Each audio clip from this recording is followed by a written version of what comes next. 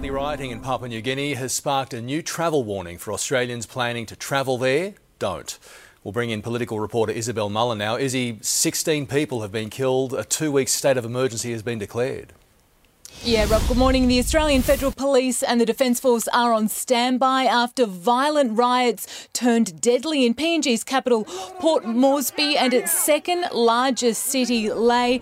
Terrifying pictures out of PNG overnight and this morning, and Australians have been asked to exercise a high degree of caution. It's been chaos on the streets there. Shops have been trashed and torched. The gates of a government building were ripped off. It began as a protest by public servants over a pay dispute, but quickly descended into deadly unrest as police joined the strike. There hasn't been any requests for consular assistance or help from the Australian Federal Police yet. Here's James Marape, the Prime Minister of Papua New Guinea.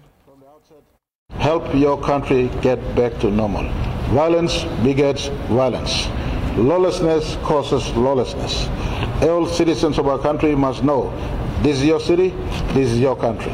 While situation have subsided in the last 12 hours, but it is still tense out there.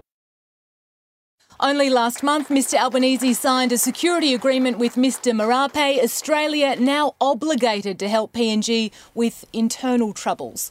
Rob. Isabel Mullen reporting from Canberra. Thank you.